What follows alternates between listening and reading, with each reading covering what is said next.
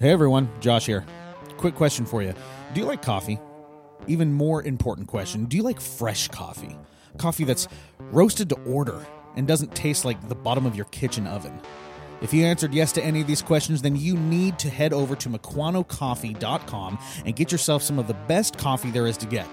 Whether you like the light roast or the dark roast, or you're feeling a little whimsical and you want to get that sample pack, Mequano Coffee Roasters has everything you need. And just when you thought this couldn't get any sweeter, make sure to use the promo code REFORMATORY to get 20% off all bagged coffee. Do yourself a favor and stop drinking bad coffee, because you know what? Life's too short for that. Head on over to MequanoCoffee.com and use the promo code REFORMATORY to get 20% off all bagged coffee. You will not regret it. Thanks, and now on to the show.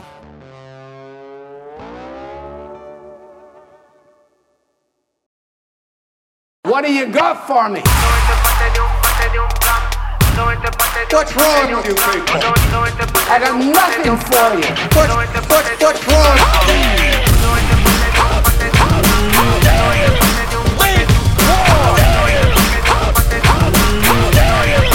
You're not David. How do y'all feel this morning? Make war. I feel rotten. That's how I feel. Well, that was enough for me. We could have had the benediction right there. That was so good. Welcome to the Reformatory podcast, where we have no agenda, objective. No. You don't get to do that just because this is a throwback. I always did that. I know. This is a new podcast. You are my guest now. You are my co-host. What's going on, everyone? And welcome to the Reformatory, the podcast for the local church and by the local church. And I am one of your local churchmen, Josh Loftus. And as you have already heard, I am not alone.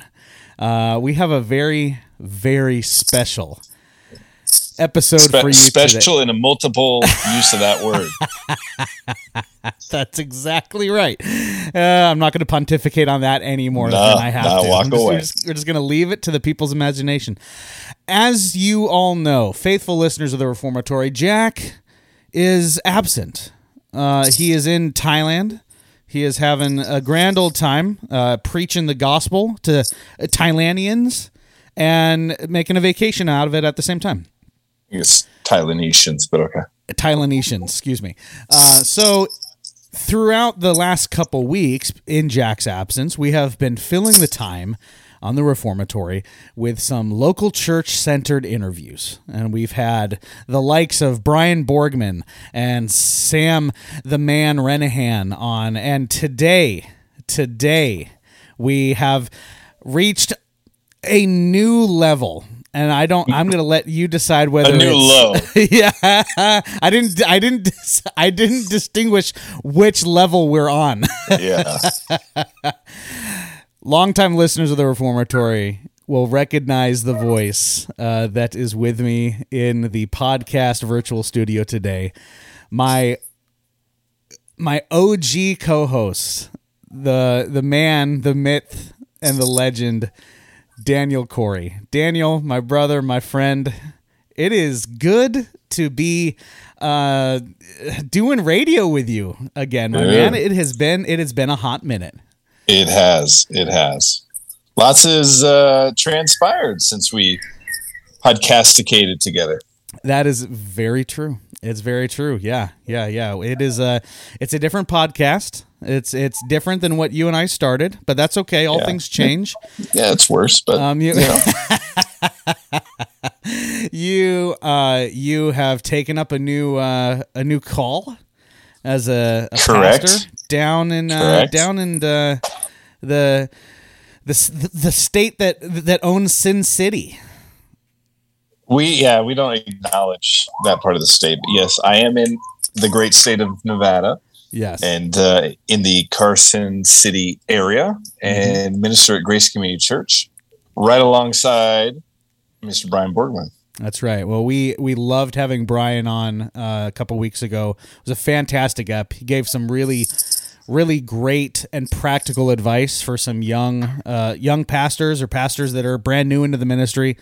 It was awesome talking to Brian. Love Brian to death. And Man, it is. It's good to have you. It's good to have you, my guy. And how are things? Give us just a little update on Daniel before we kind of hop into our topic today. Update on Daniel. Well, we moved. You did. Yep. So we went from the rainiest state in the Union, to maybe the driest. Yeah. We're loving Nevada. It's a beautiful place to live. We're loving Grace Community Church, and ministering right alongside Brian and the other elders. Kind of just figuring out what life looks like down here. And, been enjoying it.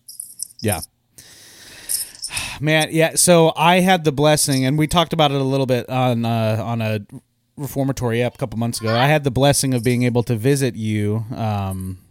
Back in for March, my installation. For your installation service. It was a good time. It was great. Yeah. I mean, it was hats off to you for coming, man. So, okay, I love the segue. I love the pun, and only I understand that right now. So, but we are going to get into this because here's the thing. Yeah. Daniel, I have a bone to pick with you. Pick the bone. I got to pick this bone because you and I are friends. You and I are long-term friends. We know each other well. We trust each other. And we can 3 out of 4. Okay, fine. You trust me. I don't know if I trust you as much, but that's okay. Fair. When I showed up to Grace in Nevada, I came all the way down. I drove 18 hours to come see my buddy. Yeah. Right? Yeah. Let's face it, you drove that long to come see Brian, and I was the excuse. Hey, yes, I wanted to give Brian a hug, and then seeing you was the consolation prize. Yeah. Anyway, so you drove all that way. I drove all that way, right? Yeah. We get to Sunday morning, right? Mm-hmm. Joyous day. I wanna look good, right? For my boy, dapper, right? Yeah. Like this church that you are in, like this is a fantastic day, right? And you want to make the right impression. I want to make the right impression. Yeah. I want to look good. I want to look good dapper. Yeah. So I put on my PNW best, right? Yes, you did. So I got my nice jeans. I got my nice white collared shirt. Yes. All right. And then I call you. I call you Sunday morning, and I'm like, Daniel, help me out, just kind of understanding this church a little bit, because I don't want to offend, right? I know we dress differently up in the PNW. Some churches are more conservative, some a little bit more liberal. You know, in regards to how they dress, not their theology, right? And I say, would it be offensive at this church if I wore my Irish dress cap, right? Because I've got, it's like a Newsies cap. Like a Scully or something? Yeah, exactly. You know, so I've got like this nice dress cap. Yeah, and I said... It's big in the PNW, right? And I asked you, I said, do you think this would be a problem at all? You said... Ain't no thing but a chicken wing. Yeah. Wear it.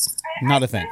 Not a thing. Your exact words were, I can't think of anyone who would have a problem with that. I have it in text. I stand by that. Yeah, I stand by it. Okay. So then we had the elders Q&A for Sunday school, right? Yeah. And the issue of female head coverings came up, right? And which was a great discussion, I thought. Yes. And then it morphed very quickly. Yeah. And what was that direction it took? So the direction it took was after the discussion on female head coverings finished, which I thought was a good discussion. You know, I thought, keeping it cultural and all that good stuff, right? It then quickly morphed to one of your elders making the statement, something, and I'm paraphrasing. So, let me know if I mess this up. Yeah. But it goes, something I really don't like. Something that really, really burns my bacon. I don't think he said that, but that's the gist of it. He's Canadian, so he said it would have burned my Canadian bacon. Okay, that's fair. Is when men wear hats in church. To which, and then he looked at you. Yeah, he looked at you. And then to which Brian, our mutual friend, goes, "Oh, well, it's a good thing nobody He's wearing a hat in here because that'd be awkward. And then he scanned the room. I am sitting in the second to the front row with my hat on. And I feel the burning of eyes on me.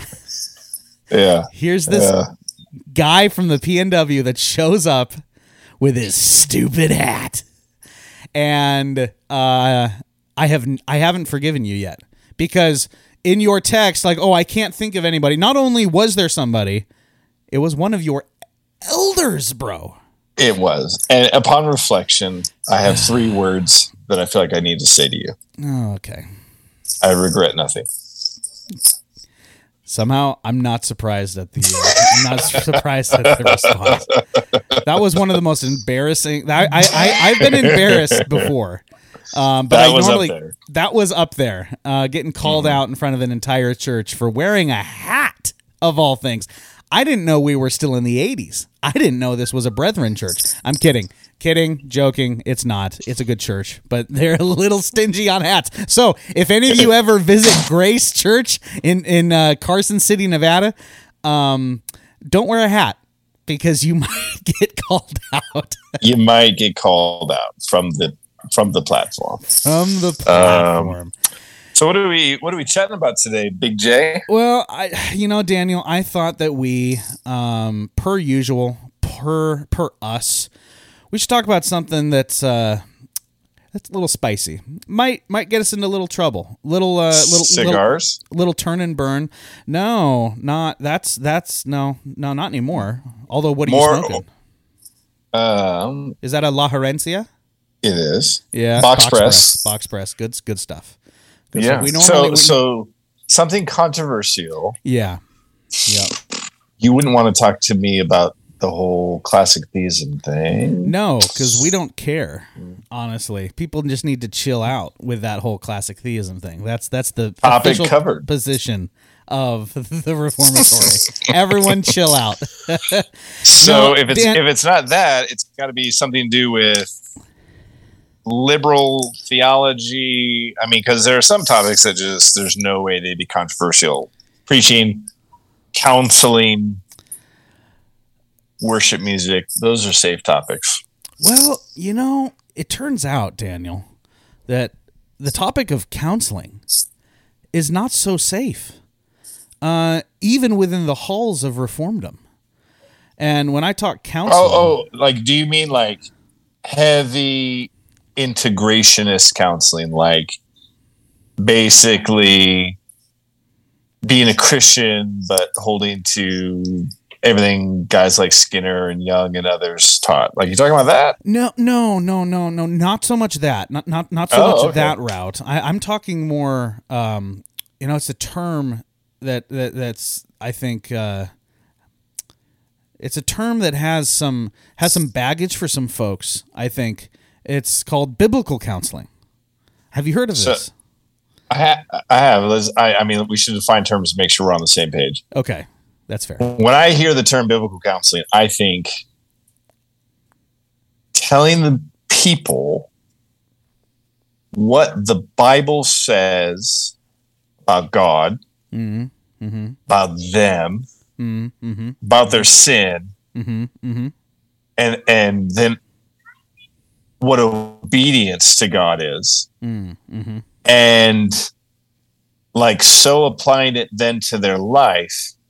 That they can put to death the sin that's in their life and be further sanctified and grow in their conformity to Christ. Like, that's roughly what I would kind of, in my mind. I think it's a fair definition. And it's almost as if that definition is something that every Christian that has ever lived and ever will live is called to do, both for themselves and for their neighbor. So I'm failing to see where in that definition the problem creeps in. Well, the problem begins to creep in. Walk me through it. Sure. The problem begins to creep in. And we're being very tongue-in-cheek here, of course. But we're going to start being cheeky. We're being cheeky. Yeah, there's no tongue at all. Oh, gross. Sorry, I couldn't help it. Oh man, us together is a bad combo, dude. I can see why you left. So the problem arises, and this is something that I have seen and dealt with and experienced a lot in just greater evangelicalism, but also it's a growing thing in Reformdom, as I mentioned, which is odd to me and rather concerning. There's a lot of stigma revolving around biblical counseling and its place within the local church. And anyone who's listened to the Reformatory knows that I'm a biblical counselor. It's what I do. It's what it's what I believe in. It's your first love. It's my first love. Ooh. Yeah, look at that. Whoa, wait, hold up. Preaching or counseling? Counseling. I knew it. I love preaching, but get me in the lives of people. That's where I want to be. How about you? I'd probably be the other way around. Yeah. Which is totally fine. It's my 1A, 1B. There you go. If I could go there. Yeah. But something that we wanted to talk about, that I wanted to talk about, and I thought was a good thing to talk to Daniel about, because he is also a proponent of biblical counseling. We've talked about this on the podcast before, so it shouldn't be a surprise to folks. Something that is neglected within the local church these days is, I believe, the requirement of pastors within the local church to be able to counsel their people, right? I think that the role of a pastor has many facets within it, but I think one of the primary responsibilities of a pastor elder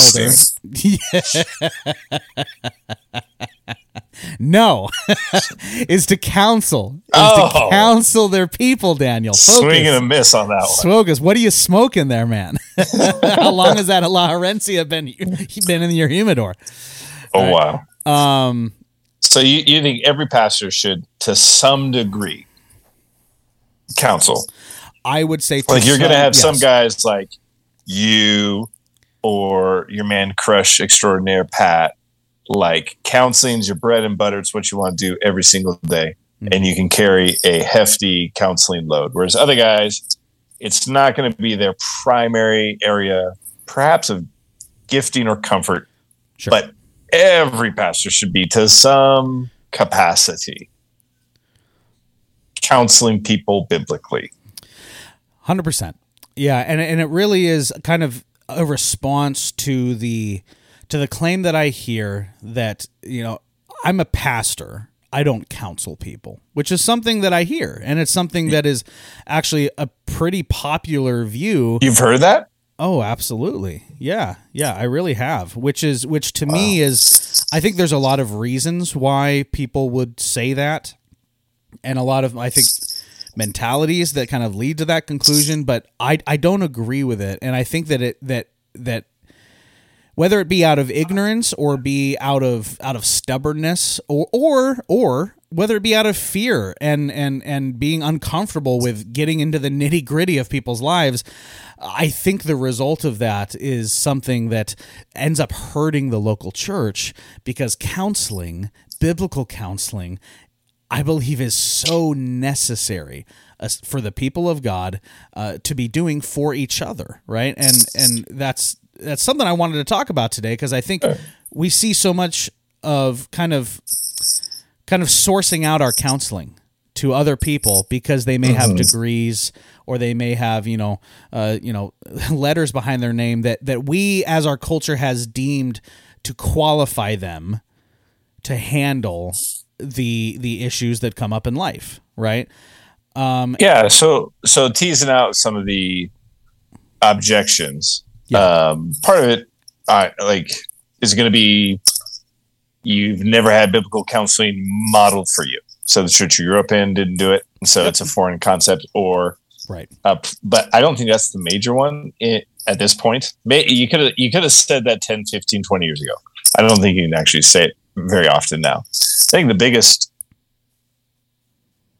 hurdle now is this view that we have adopted of that broader term counseling, of which psychology, psychotherapy, and all that has played a big role, is this idea of biblical counseling is seen similar to, I'm not saying it's like a one-to-one, but similar to a Christian, well-meaning, trying to fix like a broken leg with the Bible verse. Some people view it like they view it like that. Like, no, that's not what the Bible's for. The Bible's for like spiritual stuff, and psychology, psychotherapy is for the mind. So there's that category, which I think really hinders some people. But then there's another one where it's more, there's people that should deal with that. Like that it's this niche. Yeah. Outside of what we do as in pastoral ministry. Which of those do you think is probably the most popular in the Reformed circles? So the one that I've experienced the most would be the second one. I do think there are pastors out there that shrug it off because there is that mentality, right? That mentality is real. And it's almost just I don't want to have to get my hands dirty with this because there's people that went to school for this and people that you can pay to do this so that I can focus on my sermon. I can focus on other things, right? Which again, I think a lot of that may come from an incorrect view of what a pastor is supposed to do, right? Mm-hmm. If you think that a pastor's primary function is preaching and that's it, I hate to break it to you, that is not the main function of a pastor. That is a function, but it's not the main one, right? You're called to do so much more than just preach. But I do think the majority of disagreement toward biblical counseling comes from that second camp. Is that we break apart the mind, the soul, and the body in ways that I believe Scripture doesn't. I do believe there are differences in how you counsel each one, but I believe that they are much more tied together. Mainly the soul and the mind, not so much the body. Although it does affect the body in many ways. I think they are much closer together than our culture believes they are. Mm-hmm. And Scripture is able, because we believe Scripture is authoritative, we believe it's inerrant, therefore we must believe it's sufficient. I believe Scripture speaks to way more issues when it comes to the matters of the mind and the matters of the heart and soul than many want to believe it does. So, like, it shakes out to how your view of Scripture works its way out practically, right? To some degree, yeah. Let me fix my microphone here. So yeah, when the scripture speaks of inner man, outer man, I'm pretty convinced the Bible looks at humanity with a bipartite view rather than a tripartite view. So I think that when it talks about the inner man and instructing the inner man, like obviously we're gonna believe that the Scripture is more than sufficient to deal with that. Like all that we need for life and for godliness is in the Word of God revealed there. Right. And I think that once you actually get into counseling, the first couple sessions, you are overwhelmed with the complexity, just what a mess. Yep. Because usually people will come to you like, man, like my prayer life is great, my Bible's great, I'm walking uprightly before the Lord, counsel me. That's usually not the folks. I wish that was it. They just come into my office and just be like, I'm just like, I just need a little pep talk. Like everything's going well. Like, and just wouldn't that be check nice? The tire pressure, check the oil, the tire pressure, new air freshener. Yes. Yeah. Done. See you next week. Usually there's a fire raging under the hood. and 3 of the 4 tires are off. And 2 of the kids have thrown up in the back seat. And so you like look at that and you're like, I don't even know where to begin. But actually, when you start like looking at individual elements of the situation, I'm constantly shocked how it comes back to very simple issues of the heart. Yeah. Extraordinarily simple. Like I was recently chatting with some folks on a situation, and just the simplicity of James, I think it's chapter 4. Why do you fight? Why do you have quarrels among you? You want, you don't have. You don't get. Yep. And you're like, so it's a great conversation about like, man, unmet expectations and selfishness can tear your life apart. Right. It's true. And then beginning to show them Christ, his call and plan for their life that doesn't involve me getting mine. Right. It involves me serving and others serving one another. And so like, I think that there's this idea of like, you look at the complexity of some situation, like, oh yeah, no, there's no way I can handle that. And I think that's frankly why most Christians don't feel, if I could steal from James, they don't feel competent to counsel. But if you're just going, well, do you know your Bible? Yeah, more or less.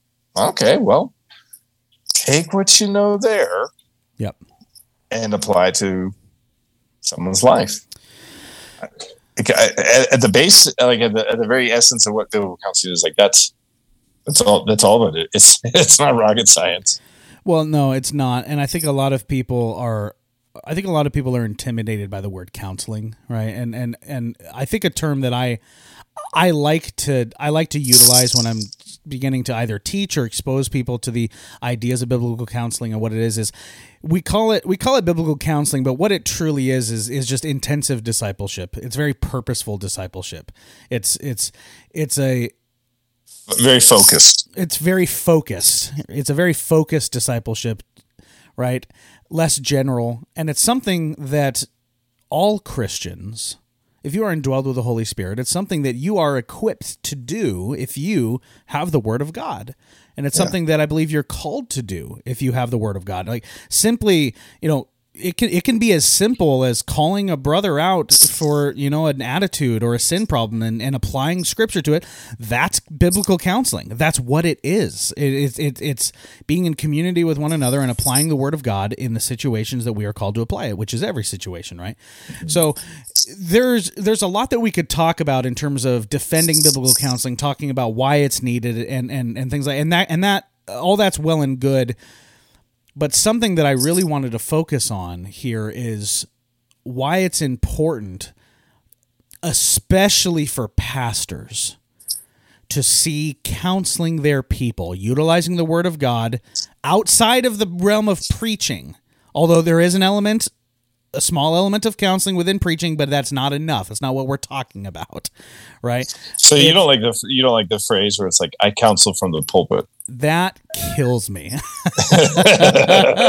That kills me because that's a phrase people use, and I've heard it. I've heard several pastors say that they don't counsel because that's like one-on-one and very inefficient. Whereas like if you counsel from the pulpit, it's like 1 to however big your church is. Right. Super efficient. Yeah, it's very efficient, and that church will efficiently implode given enough time if that's left unmanaged. But I think when we're talking about counseling, utilizing the Word of God to speak into the lives of people in a authoritative way, not that we have the authority, but Scripture has the authority. It's important, and I believe vital for pastors to be able to do that and to see that as actually part of their office. And I'm not talking just simply calling people out in sin, right? Because that's the easy one. Every pastor is going to be like, well, I do that, but that's where they stop. That's the bare minimum of counseling that I think a pastor is supposed to do. And I know this is going to be an unpopular view. It's going to get me in trouble. So I'll say it so Daniel's hands are clean. this extends into what we classify mental health issues as well, and issues that stem from the mind and the emotions. I believe Scripture speaks to those. I believe you're so simplistic, Josh. Yeah. You think the Bible has answers? I'm a biblicist. That's how that has become a byword is beyond me. Of all things that I'd want to be known for, that's one of them.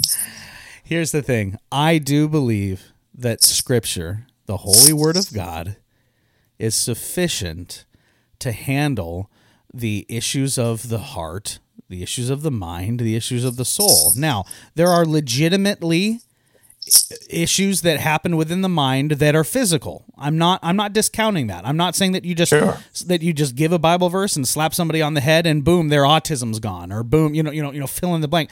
That's not what I'm saying. But I'm saying the classic things that every person comes into contact with, sometimes on a daily basis: depression, anxiety, worry, anger, right? All of these things that start in the mind and then manifest themselves obviously in the body if left unmanaged. I believe Scripture has the tools and everything that we need to manage these. And it might not be a quick fix, but it's going to be a true and lasting change, which should be our goal. But we have a lot of pastors these days outsourcing that care and that counsel for many, many different reasons. And my encouragement and the point of, I guess, the rest of this podcast is that's your job.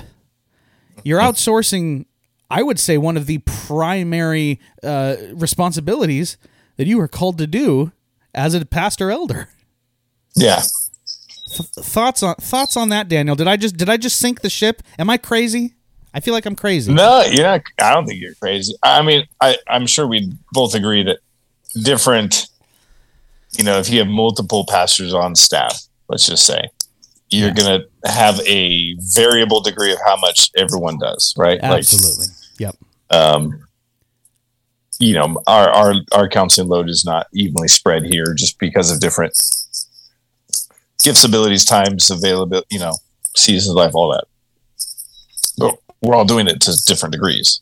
Sure. But I'd say the normal pastor who's, ministering, maybe he's the only staff guy and he works with other elders. He should have people in his congregation that are struggling, and he should be giving them attention from the Word of God. Calling them out on the lies that they've called truth and the patterns of sin that they've fallen into and think are acceptable, or basically walking in disobedience, and lovingly but firmly coming alongside of them and showing them what God has said and what the Word has for them. That's part of what it means to shepherd the flock. Like, a good shepherd doesn't just soak up the praises of the healthy sheep. A good shepherd deals very pointedly with the rebellious, very carefully with the weak and the wounded, very patiently with the wayward. I mean, that's part of what it means to shepherd the flock of God, right? Well, you would think, right? I mean, and I'm not trying to be sarcastic, right? But yeah, that is what I believe to be the responsibilities of pastors, and like you said, and it's very true. Different pastors, based on their gifting, are going to engage in those things to differing degrees, and that's okay. But if you're entering into the pastorate thinking or hoping that you are not going to be called to care for the hurting, to call out sin in the rebellious, to apply the Word of God to someone's anxiety or their depression or their grief, the pastor's not for you. And that's okay. Like, that's okay. If you don't feel like God has equipped you to do that in a pastoral setting, that might be a confirmation that the pastorate's just not the direction that you should be going. And you'll be able to utilize the other gifts that God has given you in a different way, but it's probably not the place for you. And I think we've kind of lost that aspect of things. And I think there's just this a more simplistic view as well, if he can preach, then he's a pastor. And my point is, there's so much more. There's so much more to being a pastor than simply being able to deliver a good 45 minute sermon, or if you're Daniel, an hour and 5. Hour 15. Yeah. Got to feed the flock, baby. Yeah, that's right. Shove it down their throats. Eat this hay. Yeah, I mean, it's. We also, I think we want to be cautious to not paint this overly romanticized view of counseling. I don't think we are, but there are times in counseling where it's like, it's fun. Like, it's like you're coming, you're rightly applying the word. Yeah. Answers from scripture are flowing, connections are being made. Like, you see the eyes open, right? Oh, there's sins that have held them in bondage are being shed. Oh. But then there's other times where you're just sitting there, you're like, why am I here? Yeah, I'm the worst counselor in the world. I don't know what's going on. Well, and sometimes you're just hearing really awful stuff. And you're like, man, I don't want to know that. Yeah, it's true. There's times I've after counseling, like I need time, like, alone to process what on earth I just heard. Yeah. Because it's like, we don't live in a make-believe, safe, clean world. We live in a world where, man, there's some gnarly sins that are dangerous and people have fallen prey to them, and or some lies that really grip the mind, or some, like, that's not fun to deal with. Like, I don't enjoy that side of it. Yeah. I don't enjoy. I've seen brokenness in people that is just heart wrenching. Yep. Where you just want to cry right there with them. Yep. Yep. That's not fun. Like, I don't. If someone enjoys that, I think I'd probably have some concerns. Like, oh, I don't know why you enjoy that. But it's needful. Yeah. My goodness. Yeah. The chance to try to. I think one of my favorite pieces of counseling is not so much the info gathering. That's usually where you take the shovel and you're scraping over the mud, going, "Oh man, what are we going to uncover here?"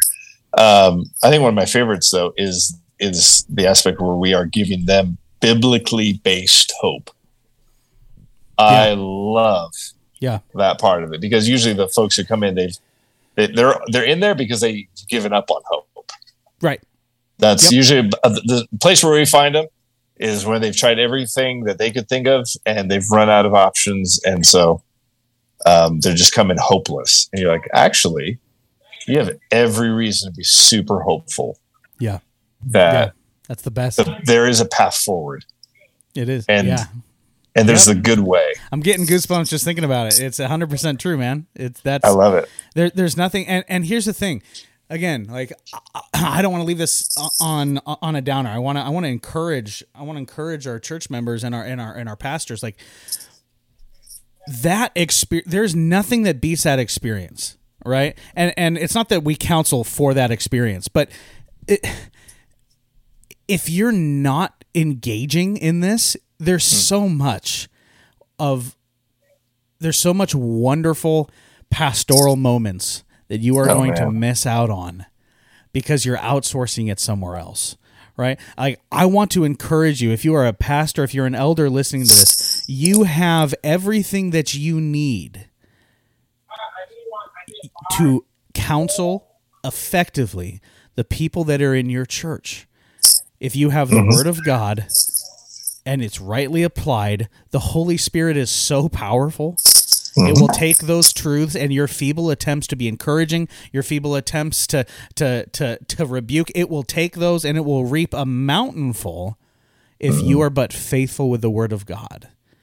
And there are a lot of resources that are at your disposal as well that can help you be more effective in those things. But my encouragement to you is you got to start. You got to start seeing your position as a pastor not to be primarily, like Daniel said, the vision caster or the preacher. You are a shepherd, which means you are caring and tending the flock. Yeah, and again, we're not saying it's one or the other. Nope. Yeah, you have to lead the church. Absolutely. You got to be going somewhere. Like, do they need to be fed on Sundays? Yeah. Is that going to be the lion's share of your work? Yeah, probably. But then we don't counsel either at our kitchen table or I'd consider the kitchen table where most counseling should organically happen. You've got 100%. The people, unless you're like a certain famous preacher who said he doesn't even like his people. Why would he want to spend more time with them? Yeah, that's neither here nor there, but that's good stuff. Throwing that outlier out, you can be talking to them about their marriage, parenting, singleness, newly widowed or widowered, barren, or struggling with like 3 kids in 3 years, or like you're going to take all of those normal life issues and you're going to be able to speak naturally and pointedly into their life with the Word. And then there's going to be the train wrecks that roll into your office, and you're going to deal with those. But one of the things that should be, it breaks my heart every time I hear it. When I find out something has been going on and it wasn't raised to my attention, and I ask why, and they say, I didn't want to bother you, kills me. Like, if we don't care for the flock and they feel like they're a bother, oh my goodness. I hate that. We've lost the plot at that point. To me, it's hard for me not to hear it as like criticism. Like, I know they don't mean it that way, but it's hard for me. And I actually love it when there's a good use of it, where it's like, folks know that we're busy and I don't want them to come in and just be like, hey, let's goof off. Actually, I got a lot of stuff I'm doing. Like, there's that kind of, you want to guard your pastor's time. But if you're hurting and your life's falling apart, please come bother me, because it's not a bother. That's what your pastors are for. That's what they're there for. That's what they're called to do for you. Right. And again, like, there are some train wrecks that could have been totally avoided. Sure. With hey, can I get lunch with you? Yeah. Yep. Plus, as pastors, we love lunch. Oh, we do love lunch. It's true. Lunch is delicious, especially if it's like street tacos or something like that, or smash burgers. Right? Yes, sir. Yeah. As a pastor, like, so much of being effective in counseling, right? And again, we use that term. It's very official, but it's discipleship. So much of it is being available. So much of it is letting your people know, like, look, this is something I care about. This is something I'm here for. And I want you, I desire for you to come to me with these things so that we can walk through it together, right? Like, there's no lone wolf Christians here, and we need to be able to recognize that we don't have the ability to do it on our own. And that's what biblical counseling is at the end of the day. Is here's what the Word of God says. I'm going to point you to the one that gives you strength, and we're going to walk there together. That's what we do, and it is so important. And also, we don't fall, or hopefully don't fall into the trap of that I have to do all the counseling. There's so much counseling that should be happening in the church that doesn't involve me. Absolutely. Just godly men and women who don't have it all figured out, but they got pieces of it figured out. Yep. And they can help people. And I think that's the other thing that keeps the normal, Jane or Joe Christian from counseling. Is going to be like, well, I'm not perfect. Yeah, neither is your pastor. Yeah, no. But no. I don't have to be at the finish line. I just need to be a few steps ahead of you. Yeah. You know, in this particular thing. In that area. Right. In that particular area. Because here's the thing, like not every pastor is experienced in everything, right? The Holy Spirit might use the words of a faithful brother and sister that are not a pastor and to be more effective than what the pastor was saying because of what the Holy Spirit has brought them through first, right? Yeah. And this is the beauty of utilizing the Word of God and seeing the Word of God as sufficient to deal with these things, is that there is so much opportunity, not just in the leadership, but in the congregation, for that intensive discipleship to happen, and lives are changed by it. The lives are changed by the gospel. Lives are changed by the truth, and we're all called to do that. And it's something that I don't want pastors to miss out on it, because they're either outsourcing, they either don't think that they have the ability to do it, or they don't have the desire to do it. You know, I want you guys to have that, because I think it's so important. Oh, I mean, yeah, 100%. The chance to, like I said, to walk with folks through the darkest, toughest seasons of their life. Yeah. That's why you're there. Yep. Now, is there some counseling that's super fun? Yeah, there's some premarital counseling that's been awesome. Yeah. Where you're like, you come, I've walked away from some premarital counseling sessions pumped for two godly people who've just waited and worked in seasons of singleness, and God has provided. I love that. Yeah. And I treasure those counseling sessions, because you're like, hey, I'm going to help you hopefully avoid some unnecessary bumps. Marriage has bumps naturally. There's going to be just two sinners in covenant together. You're going to have some issues. But if I can remove some of the dumb things that you would fight about or would cause strife, like, oh, that's awesome.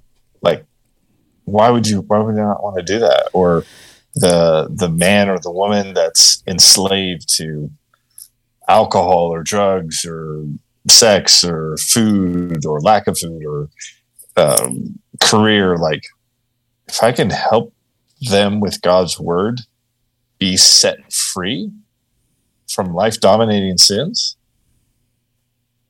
why would we not do that? Mm-hmm. I get it. It's not fun. Like, I'm not trying to romanticize, but I'm saying, like, step back and just ask, like, that's what we're doing. Yeah. We're declaring the freedom and the liberty that's found in the gospel that should run through every area of our life. And there's no off limits area where the gospel goes like, oh, I can't really go there. Right. No, the mind, the heart, the hands, the feet, everything, the desires. I'm heartbroken for some of the things that I hear people are wrestling with. And I think some people, you know, the other thing is we want to make sure, hopefully this isn't too big of a soapbox to hop up on, but I'm a guest. I could hop on that box when I want to. Hop on it. I should have been a guest right out of the gate. When folks are worried that we're going to be judgmental, yeah, and that obviously there's a proper form of shame that should accompany sin. I get that, but like when they're telling you about sins that they've struggled with for sometimes decades, and you can see in their eyes like that you are going to look down on them, or they think you're going to look down on them, and then for them to hear like, yep, and Christ can set you free from that too. Yep. And I'm a sinner too, and I've experienced that same freedom, maybe not on that same topic, but that same freedom of the gospel. Mm-hmm. And I think as a community, a church, as a community of sinners that are redeemed, there shouldn't be this stigma of like, let's hide our sin. Like, nope, We're all sinners here, so let's just get that out in the open now. We shouldn't revel in our sin because there's some weird overreactions where it's almost like a reveille. That's not what we're talking about. What we're talking about is let's be open and honest. Let's talk about it. Let's deal with it, and let's see what God's word has to say about it, because it has a lot to say about it. Right. And you can actually, like I tell folks all the time, that, regardless of whatever issue it is, like,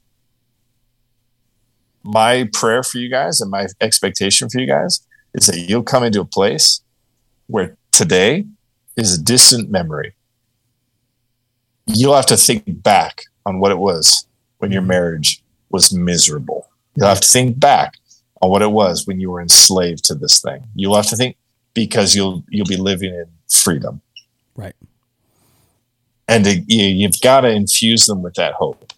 But if we just create communities of self-righteous people, no one's going to get helped.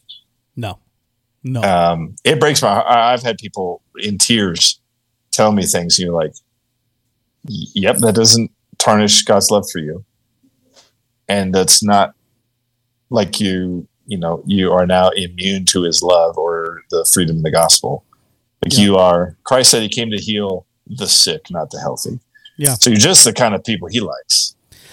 Yeah, 100%. Yeah, and it's the more you counsel, the fewer things you'll find that shock you. It still happens from time to time. But, I still get shocked. Oh, sure. Yeah, I'm not saying it doesn't happen, but the longer you do it, the more you do it, the fewer those things are, and the more you're able to give that hope to those people and be like, look, you're not gonna tell me something that that floors me. How could you have done that? Right? You're not gonna get that response from me. All right? We're gonna apply the gospel to it. You fought with your spouse? How first time it's ever happened. So let's dive in with another aspect of pastoral ministry, preaching. They better hear that hope in your preaching too. Oh my goodness! And they better hear we're sinners who need God's grace every Lord's Day. And point them back to the Savior. Every day. Show them the man from Nazareth. That's and the freedom he can bring. Yep. Because if we're judgmental in the pulpit, they're not going to come to you in private. No. Hopefully, no one hears that as like, oh, that's how I avoid counseling. I should be more judgmental in the pulpit. Like, no, they should hear a compassionate pleading from the Word of God, and go, you know what? I can talk to that guy about what I'm wrestling with. There's no better calling. There's nothing better to do, whether you're a pastor or you're just a member, right?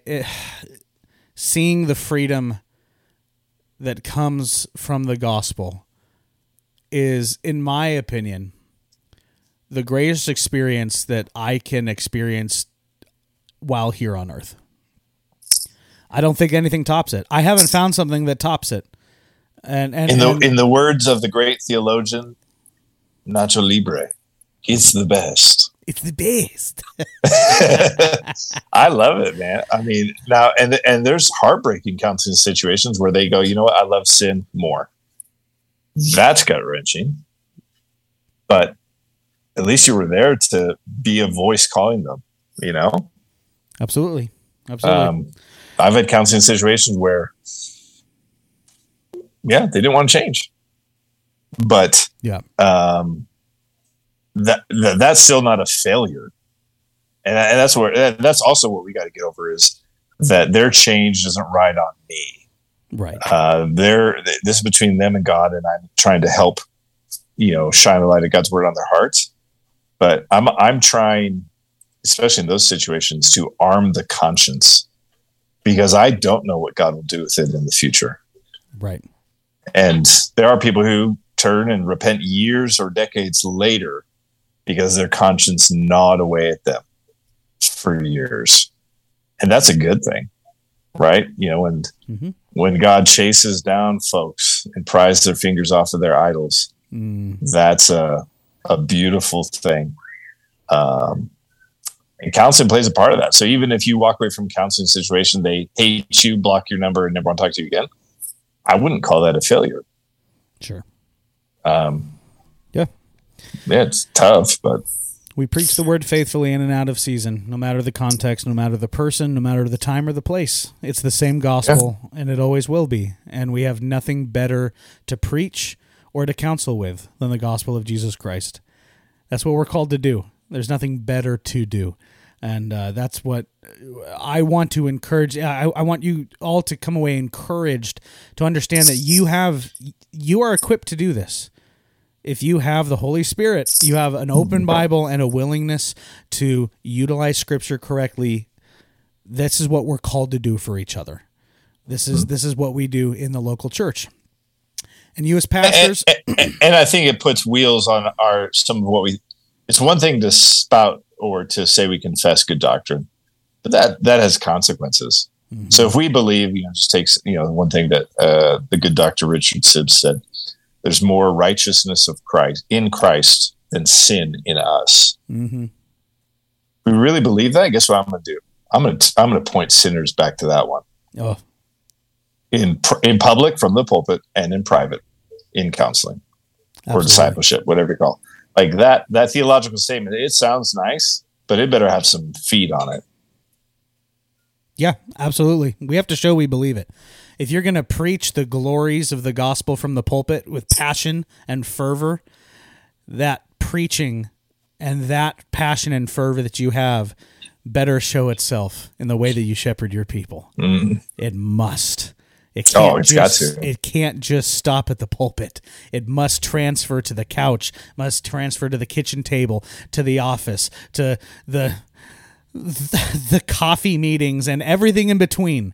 That passion has to come from a place that you have to show you believe it. Show you believe it by tending to the sheep, right? Yeah, and that's really what James says, right? When he boils down what true religion really is. Widows and orphans. Now, I don't think that's only like kids who don't have parents, ladies who don't have husbands. It involves that for sure, but he's talking about the weak and the helpless. Like how we treat the weak and the broken among us says the most about us. And I'll be honest, there's some gnarly impatience in my heart that is exposed with counseling other people. Yeah. I mean, right? Like, it exposes things in us too. Oh, that's what it does. There's times where I get so annoyed, and you're like, "Really? After God's been so patient with you, Daniel. you really get it, Daniel? You get it the first time through, every time? Yeah, really? Yeah. Who are you, oh man? You're not a stubborn donkey from, all the time. Yeah. Also, just remembering like we've been forgiven much. And God's been patient with us, so we can be patient with other people. Because it's not romantic. I guess I guess I'd say counseling is needful, but let's not over romanticize it. It's ministry in the trenches right there, man. Absolutely. So nothing better, man. There's a lot more that could be said, but we're out of time. But before we get out, it would not be a proper throwback episode if we did not include the staple, the infamous Corey on culture. Now, you and Chan always loved this. We did. This is fantastic. So the basic idea of Corey on culture when we did it is that you grew up very homeschooled, which means I'm a purebred homeschooler. Let's just be clear. Purebred homeschooler, which means that in terms of the more cultural moments, music, movies, events, things like that, you aren't very, shall I say, well versed in the realm of non-homeschool culture. Is that yes, and you're not the only one to point that out. Brian is disgusted that I don't know who Bob Dylan is. Yeah. That's fair. Yeah. Well, he did say Bob Dylan was like his favorite musician on our podcast a couple weeks ago. I don't even know who that is. You want to get on Brian's good side? Maybe start listening to some Bob Dylan. Drop some lyrics around him, and it'll go a long way. We'll just put it that way. I think I'll just continue to be ignorant, and because it annoys him. And as you know, that's just my jam. That's that. You know what? That checks out. That's All right, consistent. what do you got for me? Consistent. All right, Daniel, I have a band for you that's one of my favorites. It is a band from the 70s and 80s. Paris. It's not Twyla Paris. No, good gracious. This band has one of I would say, the best drum in his prime. He was the greatest drummer of all time. Okay. It's one of my favorite bands, one of my favorite songs from the favorite band. You are going to absolutely love it. It's a banger. It's one of my favorites. Are you ready for this? You said this is like 80s music? Yeah. Oh, no. All right. You set? Yeah, let's go. Here we go. Corey on Culture, ladies and gentlemen. Daniel's unfiltered hot takes on the culture to which I bring to his eardrums. Here we go. Oh, my gosh.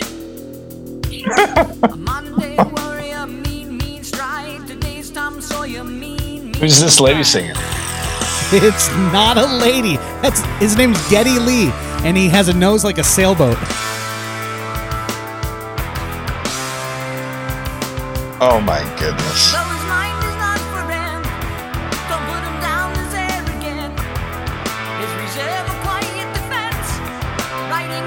All right, so real talk, you hear this, and there are feelings of pleasure that you experience.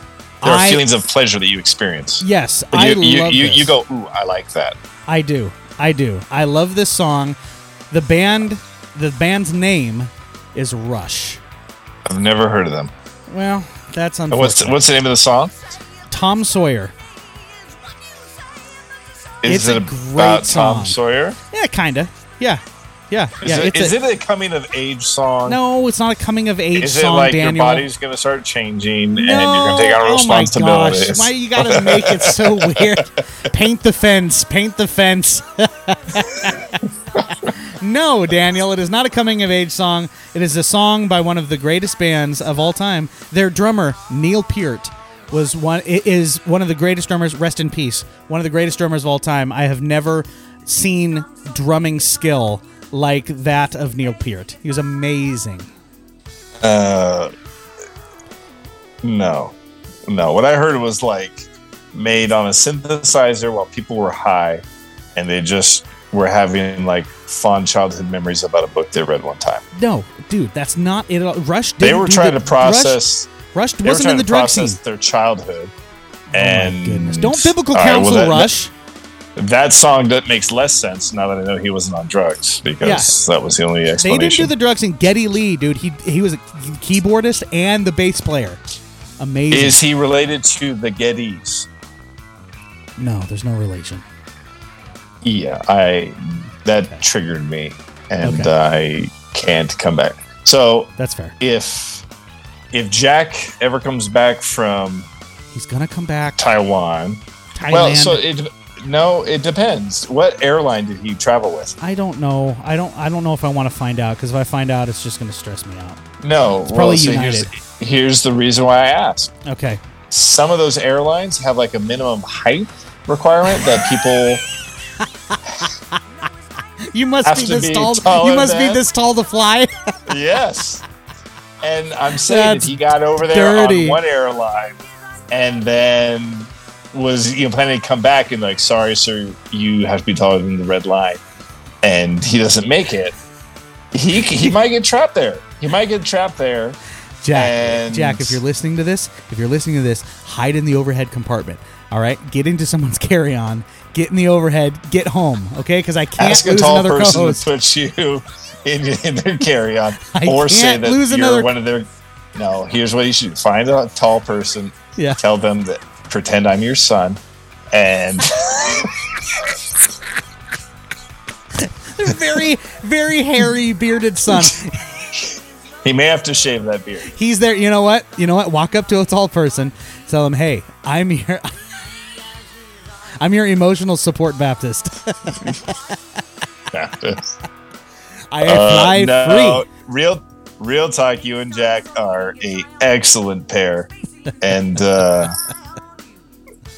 have taken things to above and beyond wherever they would have climbed due to my Scrooginess. That's a fair word. Good word.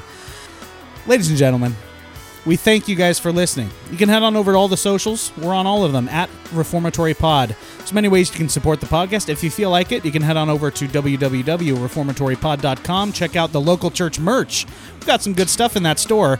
Rep your local church and look good doing it. You can become We are on Facebook. We are on Twitter. There you go. We're on YouTube. Yeah. We're on Twitch. No, not on Twitch. We're on Twitch. No. We're on the one that people Still play not. video games on. That's so many platforms. We're on the internet. Yes, we are. And you can find us. Yes. And if you buy some of our stuff, yeah, we'll invest it in Bitcoin and become rich. Thank you. I couldn't have said it better myself. We appreciate the likes and reviews. Leave us a review. We would definitely appreciate it if you do so. Your name will be hallowed if it is something that's worth reading. We really appreciate you guys listening. Daniel, my friend, thank you for being on the podcast with us today. Really appreciate it. It's awesome talking with you. Always a pleasure, my dude. Right on. Thank you guys for listening. We will catch you on the next step of the Reformatory. Do you find it with Jack that most of your jokes go over his head because he's so short? Oh my goodness.